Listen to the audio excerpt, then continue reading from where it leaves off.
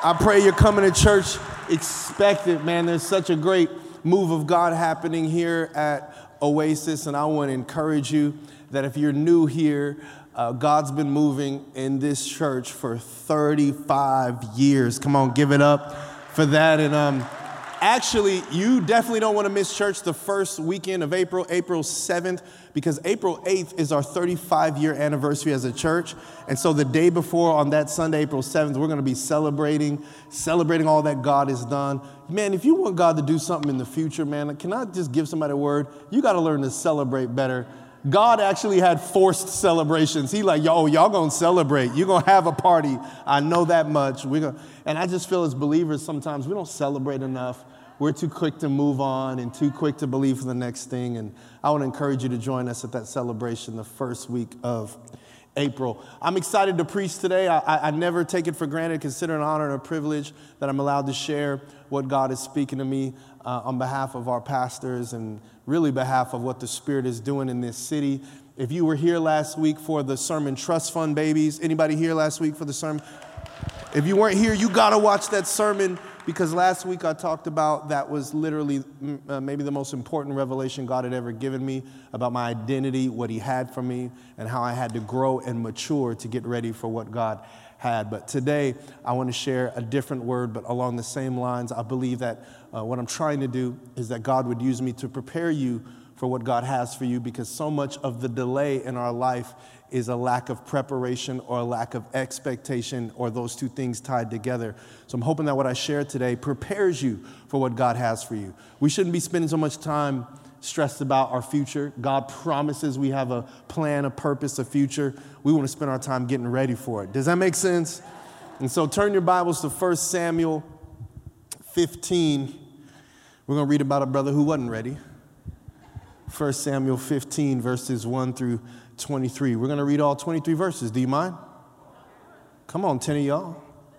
The rest of y'all say, just read 7. I got to go. I'm late for it. It says, one day Samuel said to Saul, "It was the Lord who told me to anoint you as king of his people Israel. Now listen to this message from the Lord.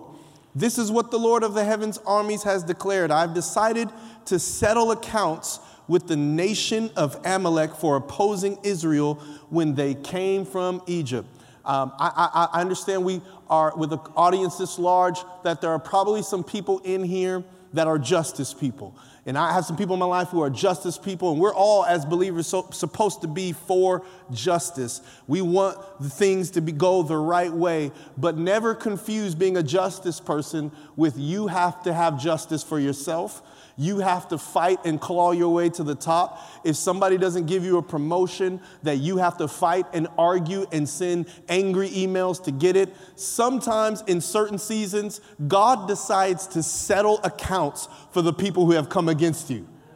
Can you imagine? Let me tell you something. And when God moves, when God's hands move, God's hands are heavy. Sorry, Lord, but he's moved in my life and it's never felt like a feather. When God has moved me, it's been like a brick.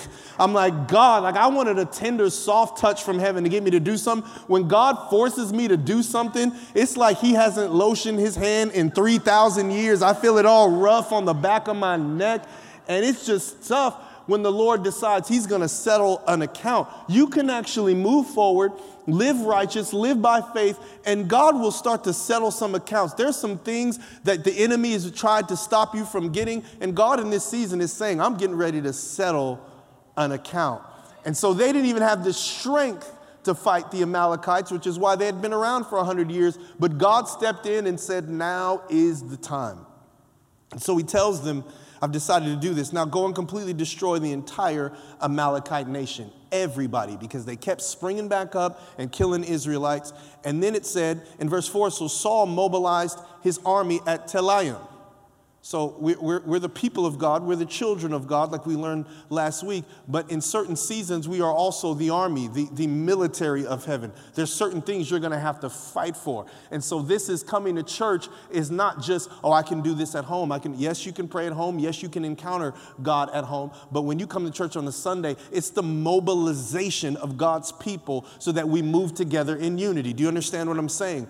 And so Saul mobilized his army, and there were 200,000 soldiers from Israel and 10,000 men from Judah. Then Saul and his army went to a town of the Amalekites and lay in wait in the valley. They were in Studio City, just waiting. They're getting ready to take some people out. And so Saul sent this warning to the Kenites: move away from where the Amalekites live, or you will die with them. For you showed kindness to all the people of Israel when they came up from Egypt. So the Kenites packed up and left. They got up out of there. We out. Then Saul slaughtered the Amalekites from Havilah all the way to Shur, east of Egypt. He captured Agag, the Amalekite king, but completely destroyed everyone else. Saul and his men spared Agag's life and kept the best. Wait a minute. We were just talking a few moments ago about giving our best, but this doesn't say he gave the best. It says he kept the best. A couple verses earlier, God says destroy everything, but he kept the best of the sheep and the goats, the cattle, the fat calves, and the lambs, everything. In fact, he kept what appealed to them. He didn't have the capacity to let go of a good thing. He didn't have the capacity to do it. And I'm like, man, I don't even think I would let go of sheep and goats and cattle. And like, I have this thing in my heart where I'm like, I have a hard time letting go of certain things, and I have a hard time letting go of money. I have a hard time. God's asking me, man, me and my wife are on the strictest budget right now, man. You got to pray for us, because God's been saying, hey, man, like, don't you got enough T-shirts? Don't you got enough shoes? I'm like, no. Just because they wore sandals in your day don't mean. This is how I talk to God. They didn't have Jordans back then, so you didn't have the same temptations, Jesus. Big toe all in its own slot, walking through the desert. That's not me. So it says everything. They kept everything, and they only got rid of the things that didn't appeal to them. They destroyed only what was worthless or of poor quality. Then the Lord said to Samuel, I'm sorry that I ever made Saul king, for he's not been loyal to me. Isn't it crazy how what God gives me can challenge my loyalty to him? Like, man. I want to be loyal to God, but God's blessing me. And he says he has not been loyal to me, and he refused to obey my command. Samuel was so deeply moved when he heard this that he cried out to the Lord all night. Early the next morning, Samuel went to find Saul. Someone told him Saul went to the town of Carmel to set up a monument to himself. Then he went, set up a monument to himself. He was struggling. Like, I'm going to build a monument to myself. It would be like a basketball player going and you come out of a game and there's a former player, James Worthy, just putting his own statue outside the Staples Center, like just putting it together. Like, what? You don't do that. And there was actually only 2 leaders in the Bible that did this. It was him and it was Absalom. And they both died terrible, tragic deaths. You don't build a monument to yourself. And then he went on to Gilgal. And when Samuel finally saw him, Saul greeted him cheerfully. You say spiritual stuff when you're disobedient? May the Lord bless you. I've carried out the Lord's command. No, he didn't. Most of the time we announce what we're doing for God, we're probably not doing it. I've carried out the Lord's command. No, you didn't. Just trying to trust God. Nobody says they're trying to trust God if they're actually trusting God. Anytime I've ever said that, I'm not trusting God at all. I'm just trying to trust God. No, you're not. He says, I did everything he said. And then I love Samuel. Then what is all the bleating of sheep and goats and the lowing of cattle I hear? Samuel demanded. It's true that the army spared the best of the sheep, goats, and cattle, Saul admitted, but they're just going to sacrifice them to the Lord your God. We've destroyed everything else. Then Samuel said to Saul, stop, knock it off. Listen to what the Lord told me last night. Saul's still in denial. What did he tell you? And Samuel told him, although you may think little of yourself, are you not the leader of the tribes of Israel? The Lord has anointed you king of Israel. And the Lord sent you on a mission and told you, go and completely destroy the sinners, the Amalekites, until they are all dead. Why haven't you obeyed the Lord? Why did you rush for the plunder and do what was evil in the Lord's sight? But I did obey the Lord, Saul insisted. I carried out the mission he gave me. I brought back King Agag, but I destroyed everyone else. Then my troops brought in the best of the sheep, goats. It wasn't me. It's not my fault. The troops did it. Remember what Adam said? The woman you gave me gave me that. No, he's just blaming people. Then the troops brought in the best of the goats, sheep, cattle, and plunder to sacrifice to the Lord your God in Gilgal. But Samuel replied, what is more pleasing to the Lord? Your burnt offerings and sacrifices, everything you do for God? I love what Jamaica shared earlier. What's more pleasing, everything you do for God or your obedience to his voice, which replies relationship? What makes God happier? What you do? See, there is a scripture in the Bible where it says that Jesus said some people, he would, in the day of judgment, he would say, when I was hungry, you fed me. When I was thirsty, you gave me something to drink. And the believers were like, what are you talking about? And he says, whatever you did for the least of these, you did for me. See, when you walk in maturity, I love what Bob Goff said. When you walk in maturity, sometimes it's not ministry, it's just Tuesday. It's just what you do. This is just, you don't even know you're doing it for God. It's just what you do. It's who you've become. And then there's another passage of scripture where the people say, look at all these things we did for you. We prophesied, we did all this stuff, we raised from the dead, we healed the sick. And Jesus says, away from me, I never knew you. It's not about everything you did for me. I didn't even know you. So what's better? Sacrifice and all you do, or obedience to his voice? And then Samuel gives him the answer. Listen, obedience is better than sacrifice, and submission is better than offering the fat of rams. I went into my kitchen one day and my wife had the fat of rams. I said, submission is better than that. Hopefully she's not watching online. I always say that stuff when she's not here. Rebellion is as sinful as witchcraft, and stubbornness is bad as worshiping idols. Come on, stubborn people. Come on, I'm just stubborn. Don't we give ourselves titles and justify it? Well, you know me. I'm just stubborn. Nobody would ever say, you know me, I just worship idols. You know me, just into that witchcraft. But it actually talks about some of the issues in our heart are just as bad. Oh my gosh, this is so convicting. I'm dying reading this. It says, so because you've rejected the command of the Lord, he's rejected you as king. I want to share a message called Treasure and Trash. Treasure and Trash. Let's pray. Father, I thank you so much. Lord, I pray, Lord, that your sons and daughters will be encouraged, built up in their faith, so they get all that, God, that you have for them in this next season and the seasons to come. In Jesus' name, amen. Last week, I talked about sharing the most important revelation I believe God has given me. It's one of identity and it's one of maturity, because I needed to not just spend so much time praying that God would show up, but I need to ask God to show up to help me grow up, to get ready for what God has for me. And so last week was arguably the most important revelation I've ever gotten from the Lord, but this week is one of the hardest. How I view treasure and how I view trash. This is very, very difficult.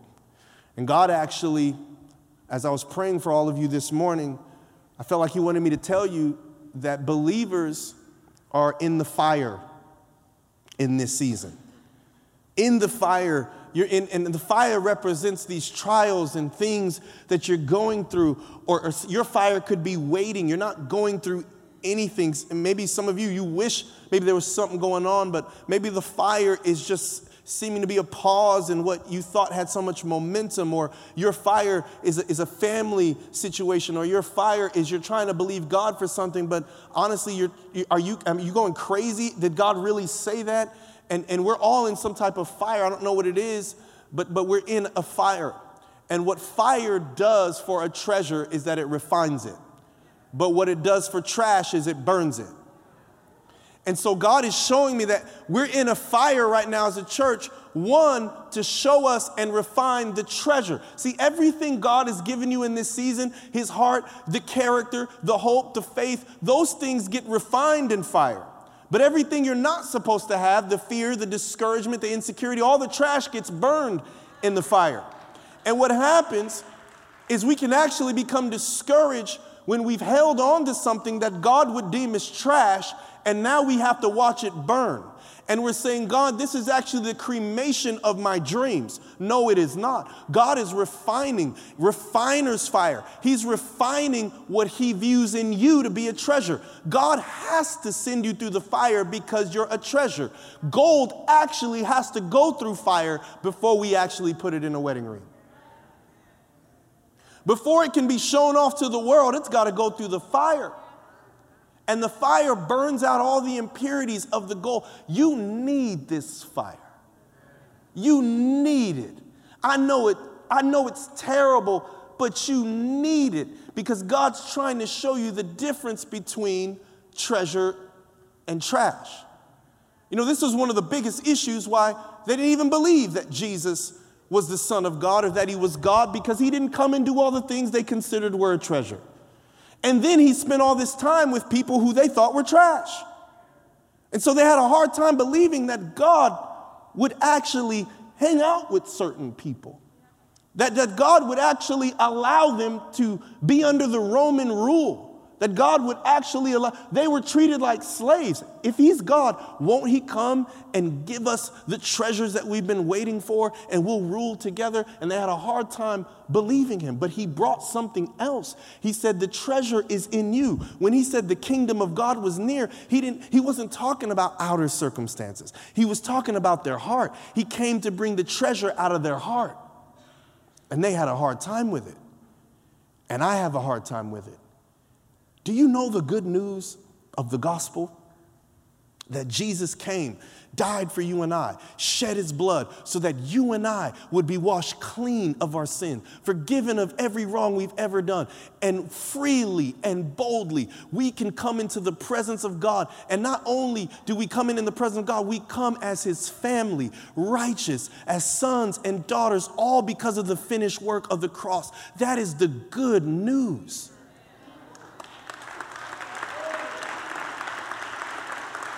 And you know why only a few people clapped? Or the people who didn't clap loud? People say that and I'm like, so good. And I don't celebrate because deep down I'm waiting for some better news. We all have iPhones. Well, not some of us still have Blackberries. Well, I get it. Can't let go. We're all waiting on an email or a text message or some announcement that is better news than the gospel. And so we can't actually walk in joy because we think it's good news, not the best news. It's the best news you could ever get. All news underneath that is trash compared to the treasure of the good news. So you can't live in joy, you can't live in hope, because deep down, there is really something that if you found out today, you'd be happier. Deep down. There's a conversation with somebody, if you had it, and it go, come on, you log onto your bank account, and you find out there's 30 million, you'd lose your mind. We did it. You alone yelling, we did it. That's how high, yelling, we did it, and you by yourself. And we're waiting on better news. Felt like one of the biggest differences between trash and treasure is the church has got to stop waiting on better news. We got to stop waiting on better news. We have the best news ever. Does God, your Father in heaven, ever tell you something and you don't think it's good news? You feel like you're about to go to the mountaintop, have a mountaintop season, and he tells you, oh, you're going to stay where you're at, and you don't feel like it's good news? I'm going to show you a video of my kids that will give you an example of how many of us respond when the Father in heaven tells us something. Turn your attention to the screen. Guys, What? if you listen today, I'm going to tell you where you're going to go. If you listen today, guys, guess where Daddy's going to take you? Where? To Discovery Cube. Second one? Dallas, The second place, Dada? you're not excited about Discovery Cube? No. Why? The second place. Dallas. The second place. Wait, hold on. Dallas is not excited. Dallas. Wow. We're going to show the video again because I believe God is trying to speak to you, and heaven is zooming in on your face, and you're seeing a picture of what it looks like when God speaks to you. All right, show the video one more time. Guys, What? if you listen today, I'm going to tell you where you're going to go. If you listen today, guys, Come on, he's guess where expecting. Daddy's going to take you? Where? To Discovery Cube. Now this is you. Look at you. Look at you. Look how you're looking. Second one? Dallas, The second place, Dada? you're not excited about Discovery Cube? No. Why? The second place. Dallas. The second place. Wait, hold on. Dallas is not excited. Dallas. Now I don't want to let my daughter off the hook, you guys, Because this video, actually, my kids represent how we can all be as believers. See, God, the Father said something, and one of my kids was pumped. And the other kid was like, that's not good news. See, what happened was, as I said, I have a surprise for you. I have a mystery for you. You know, the Bible calls God a mystery. And as believers, we don't know how to live in the mystery. So what my son did in the mystery is he filled in the gap about what he thought would be a treasure. And when I gave him something different, I found out later that he filled in that gap with Chuck E. Cheese. So anything I said less than Chuck E. Cheese was not good news. And so we fill in the mystery with what we think is a treasure. And if the Father says anything different, we don't want anything to do with it. But then, what you might not notice about the video is before I started filming, I told my kids, I have 2 things I want to tell you. 2 things I want to tell you that are surprising. Bailey, my daughter, jumped up and down when she heard the first thing. But if you listen to the video, she stopped cheering pretty quickly and said, what's the next thing? The second thing, Dad? The second thing? Right? Some of y'all, you've been waiting to get married for 10 years. You're a newlywed. You're like, yay! Okay, the second thing, Dad. Second thing. Second thing. We stop celebrating really quick. I don't want the church to be a church that prays for something 10 years, gets it, and praises for 10 seconds. Because if you do, we're like confusing trash and treasure. Actually, the things that God gives you are trash compared to the treasure of having a relationship with him.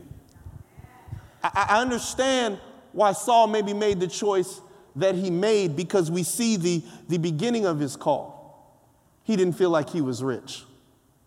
So he kept things. He didn't feel like his relationship with God and his relationship with God's people made him rich. So he kept the things to make him feel rich. And I feel like God has given us a mission. He's given us a call. Go and make disciples of all nations, heal the sick, raise the dead. Don't forget to gather as a church. And we don't think those things are a treasure. And so the enemy, sometimes, if he can't make you sin, he'll make you a treasure hunter. Go in search of things that'll never fulfill you, never bring you what the joy of the Lord can bring you. One of the things I did get right with my kids was when my daughter was 3 years old. I picked her up from preschool. And she said, Daddy, there's a girl at my school who's rich. Are we rich? And I said, yes, we are. She said, how much money we got? I said, first of all, how much money do we have? I paid $300 for that school, and I paid too much money for you to be coming in this car talking about how much we got. How much we got. I want to drive back to that school, get my money back. My daughter just said, how much we got. What are y'all doing in here? So I said, yeah, babe, we are rich. How much money do we have? So, well, no. We're not rich with money. But we have Jesus. We have a lot of people who we love and love us, so we are so rich. So rich. She was like, huh? She said, so... She's 3. So Sydney makes us rich? And Sydney at the time was our nanny, and she's now my sister. She said, so Sydney makes us rich? I said, yep, Sydney makes us rich. And I quote, Philip and Holly makes us rich? Yep, balling out of control. We're rich. She started going down a list of people that she loves and loves us. Jesus makes us rich? Yeah, because we have him. And she, in the back seat, I saw her smile. She just loved the idea that we were rich. But it's not an idea, it's true. And if you don't know that, then you will actually hold on to something you deem a treasure that God says it's trash.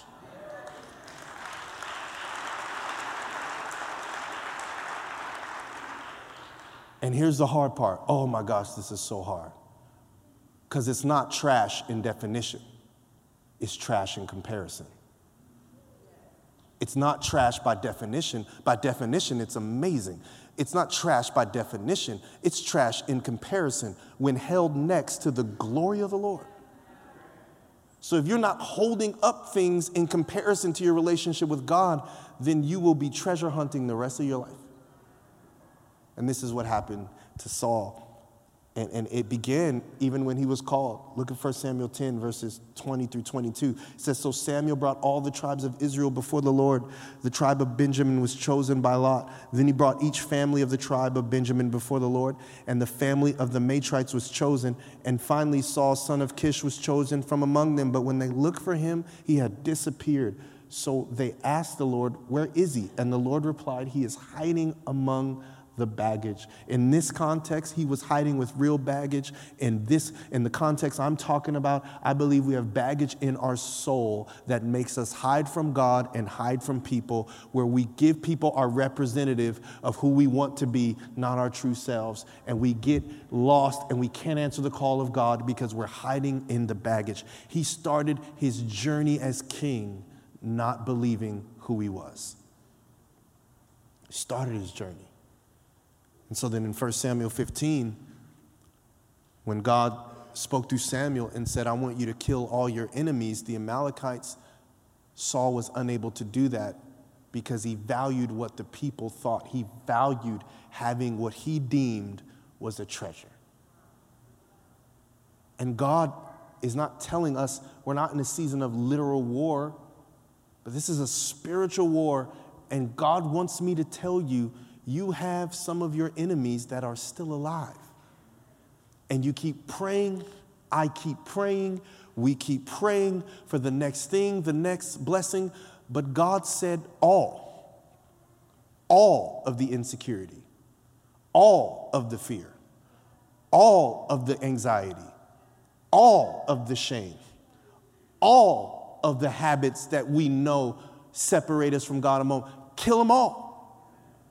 And we think because God is in his grace that we can actually have just some leftover fear just in the back dangling in a baggage, and it doesn't work like the airport works. When you fly on American Airlines and you have baggage, you go to baggage claim and pick it up at your next destination. But how it works in the kingdom, God takes you somewhere and the enemy opens up your baggage, and the very thing you didn't kill destroys what God gave you.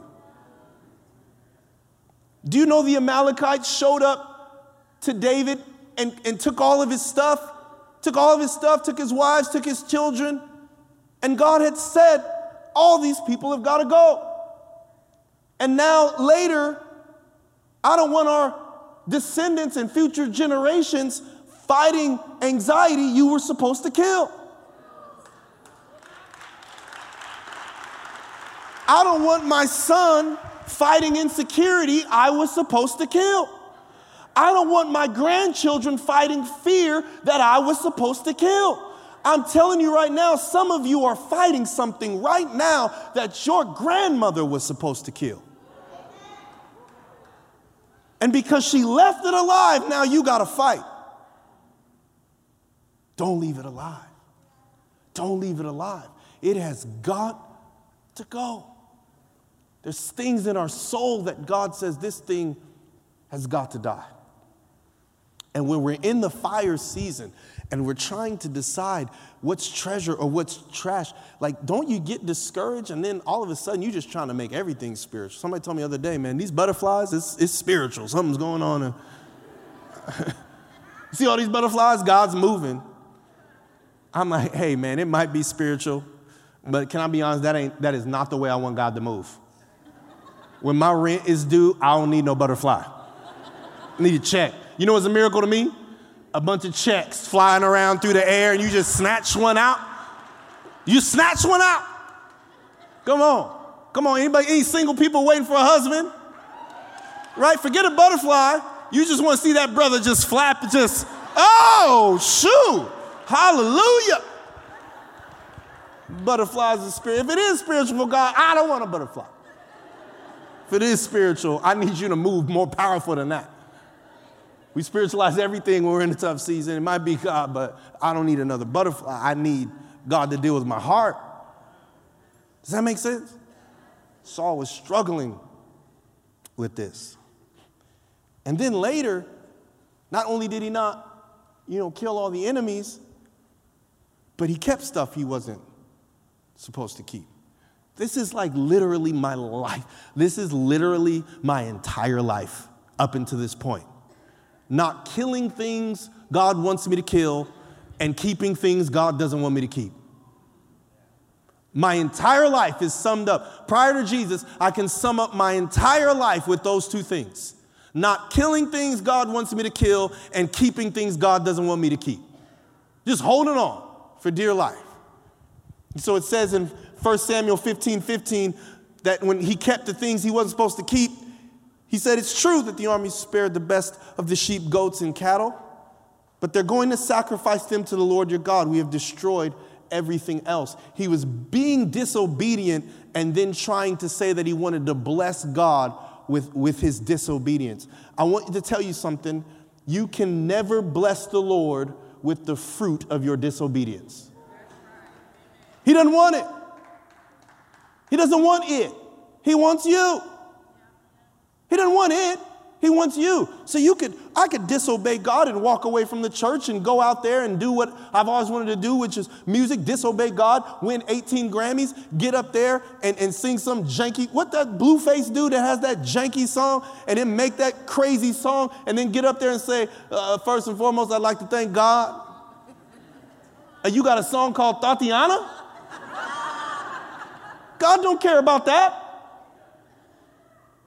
And then I'm going to go give 10 million to the Lord. I can't bless the Lord with the fruit of my disobedience. God doesn't want it. He wants me. He doesn't want it. He wants you. The Bible says, do everything you do as unto the Lord. So God isn't happier with the Grammy Award winning songwriter than he is with the barista at Starbucks with the black apron. Because you ever see a barista at Starbucks with a black apron? They are legit. They went through coffee making. Legit. Make you the most fire cappuccino. And we think that God views Starbucks as trash and the Grammy as treasure.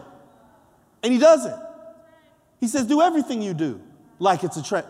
If you do everything that you do is under the Lord, it's like a treasure. And Saul didn't understand this, and he thought he could bless God with the fruit of his disobedience. And look what Samuel told him in 1 Samuel 15:17. Samuel told him what the real issue is. Although you think little of yourself. Man, this is a tough word, man. I don't like when God gives me this word. I want to jump in that playpen and tell you. You want the promise, you got to get out the playpen. That's some kind of messages I want to preach. This message is destroying my life. Because it's me. And I'm like, this is me. Literally, this is me. He says, although you think too little of yourself, and you would be surprised you'd be surprised to hear that there's seasons I think little of myself. But it's not that I think little of myself by definition. And again, it's comparison.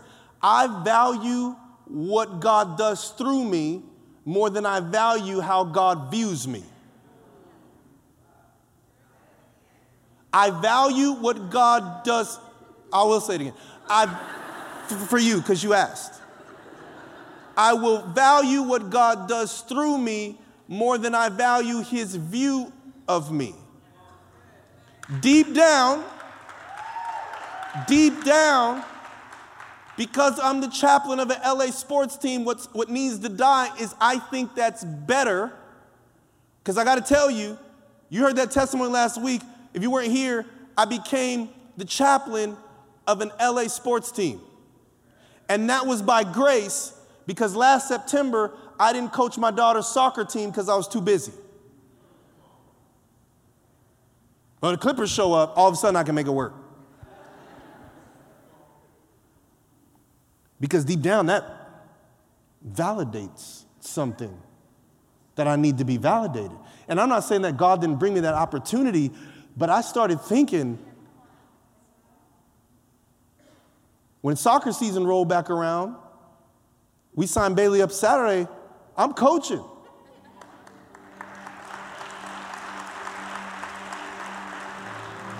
I'm not going to view encouraging a professional basketball team more than encouraging 6-year-olds. Because I don't want to view that opportunity. I did that in September. That opportunity was trash. This new opportunity is treasure. And then I'm realizing, and I feel like God is more proud of me because I'm coaching the team and I'm learning the difference between treasure and trash. I'm learning to treasure things that other people don't treasure, and I'm learning to call trash what other people think is a treasure. And it's the hardest thing I've ever had to do. It's the hardest thing I've ever had to do. And people don't help me because they celebrate what God thinks is trash. And God isn't really in the validation. He's in the affirmation. I'm going to affirm you before you do what you do. That's why he tries to give us clues in scriptures. Man, I called you before the foundations of the earth were laid, before you even had a chance to go on an audition. I called you and approved of you. And I knew there would be this day where you and I would meet face to face. And as a loving father, I would transform you into the image of the Son, Jesus Christ. That is truly the treasure. You.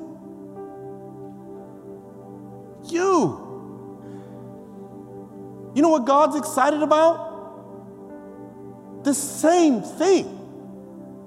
You.